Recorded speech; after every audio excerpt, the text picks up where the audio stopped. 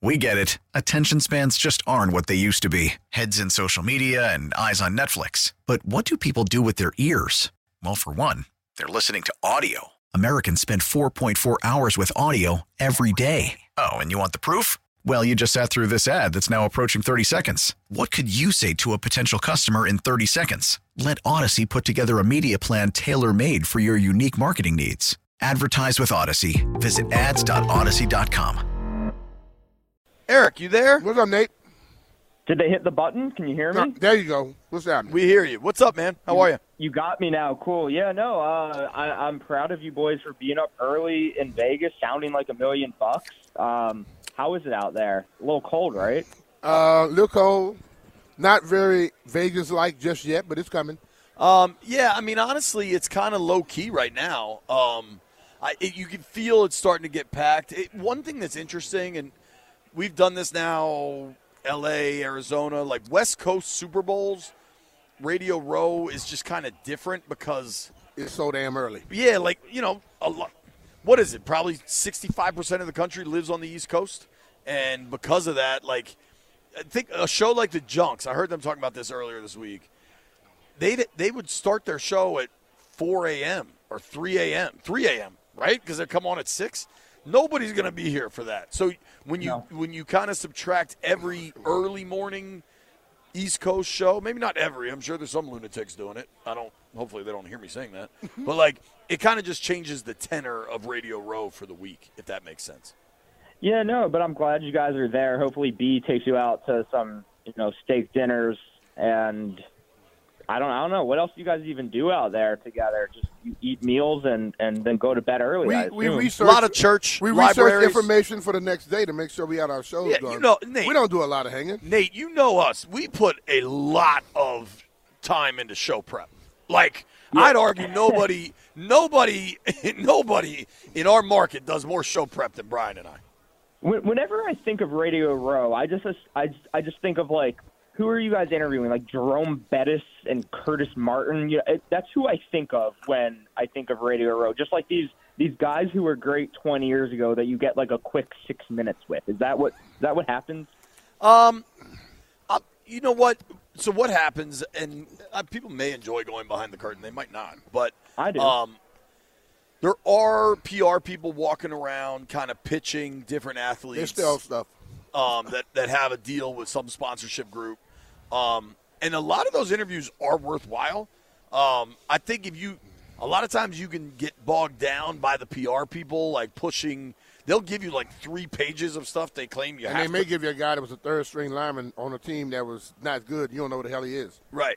But I think for B&I, we have enough, I'd say, relationships with people that if somebody's coming on, we actually want to talk to them. And if you have, say it's 10 minutes for round numbers, if it's 8 minutes and then you give them 90 seconds to plug whatever they're selling, I think it's well worth it. I've done that. I did that, and I think it was Arizona. I was on the show, and then the guy this company wanted me to go around talking about the little tape stuff. I did 5 interviews, 10 G's, kept moving. Sure, I'm sure you didn't mind it. I didn't mind talking about anything they wanted to talk. I talk about the football. I can talk about this, whatever you want me to talk about. Nate, more importantly than B making 10 G's working Radio Row is Dan Quinn yesterday. Way more important. I'm not sure.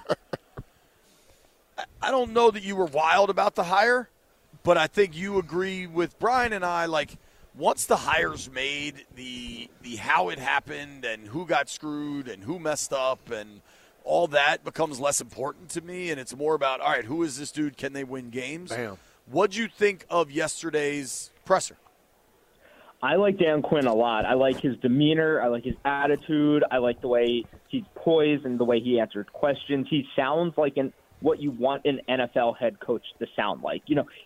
Ron Rivera has spent the better half of the last 4 years just giving weird cliche high school coach type of answers, saying we like where we are, we're going to check the tape, this and that.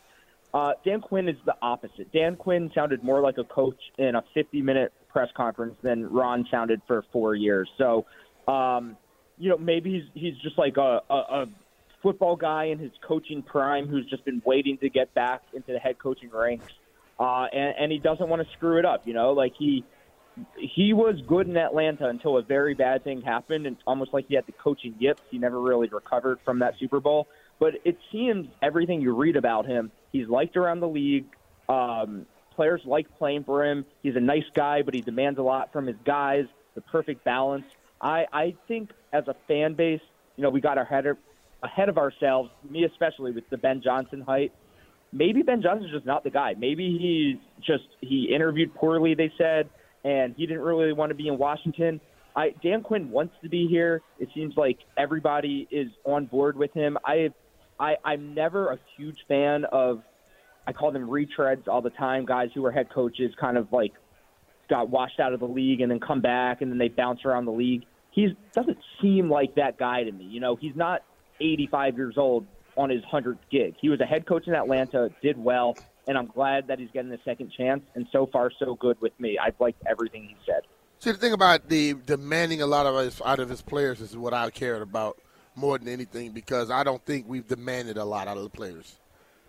I think that when I listened to him yesterday, he was saying things that was music to my ears. Now, I understand that, it's kind of hard to lose press conferences. Yeah. But ultimately, he said the right things, and if we just, like I always say, I can't hold you to nothing that you didn't say. All the things he said, if he lives up to what he said, I expect us to be better. I'm not saying great, but I expect 100%. Us to be better, yeah. 100% agree with you. It's hard. The bar's so low with head coaches here that it's going to be tough not to be better. But he has a big task. He has not a great roster, a lot of salary cap room, a brand new GM. I don't know the exact relationship they will have in, choosing players, this and that. But I like that we have all systems in place. Everybody has a defined role now. There shouldn't be any meddling from ownership into the draft. There shouldn't be any meddling from outside politics into, free agency. It seems like we have everything where we want it now. And maybe it's just like kind of a patience/waiting game, with just the rebuild, which I guess is a bad word now. You can't say rebuild, but, if it's not this season, it'll be next season. A lot has to do with who we get at quarterback at number 2, if it works out or if it doesn't. Obviously, a decade of this franchise, you can get whoever you want as head coach or GM or owner. If you don't have the quarterback in place, you don't really have a team. So now that we have everything else in place, let's just hope and pray and do rain dances that we land a quarterback and we get the right guy. Sure, and I want to get to that, but for me, I'm curious if you feel the same way, Nate Dogg. Talking with our friend Barstool Nate here on the BetQL guest line. A lot of what Ron tried to do at maybe not all times, but often, was control the message, control the narrative, control the optics, right? Mm-hmm. Dan Quinn strikes me as a dude that just doesn't care about that. And I think everybody's ready for that. Yeah, I would say, like, the less noise from everything else around the team that the head coach has to deal with, the better. We've talked about it. Like, you don't see anything like what came out of Washington on really any other team, just how toxic everything around the team is. Dan Quinn has no time for that. He doesn't have to be the spokesman. He doesn't have to do the PR spin. It's a fresh, just fresh canvas for him. And it's great. It's going to be confusing when we go weeks in the offseason without talking about a lawsuit or anything like that, ownership and team presidents and this and that. We shouldn't know any of these names. We shouldn't have any of these issues. It's build a team, put a winning product on the field. Nothing else really matters. I think we're very, very close as we've been there in 30 years. Nate Dogg is Mr. Brightside. Appreciate your time, bro. We'll catch up soon. All right, have fun in Vegas. Go win a lot of money. All right, that is our friend Eric Nathan. You can follow him on X, Instagram, all of it at Barstool Nate. We get it. Attention spans just aren't what they used to be. Heads in social media and eyes on Netflix. But what do people do with their ears? Well, for one, they're listening to audio. Americans spend 4.4 hours with audio every day. Oh, and you want the proof? Well, you just sat through this ad that's now approaching 30 seconds. What could you say to a potential customer in 30 seconds? Let Odyssey put together a media plan tailor-made for your unique marketing needs. Advertise with Odyssey. Visit ads.odyssey.com.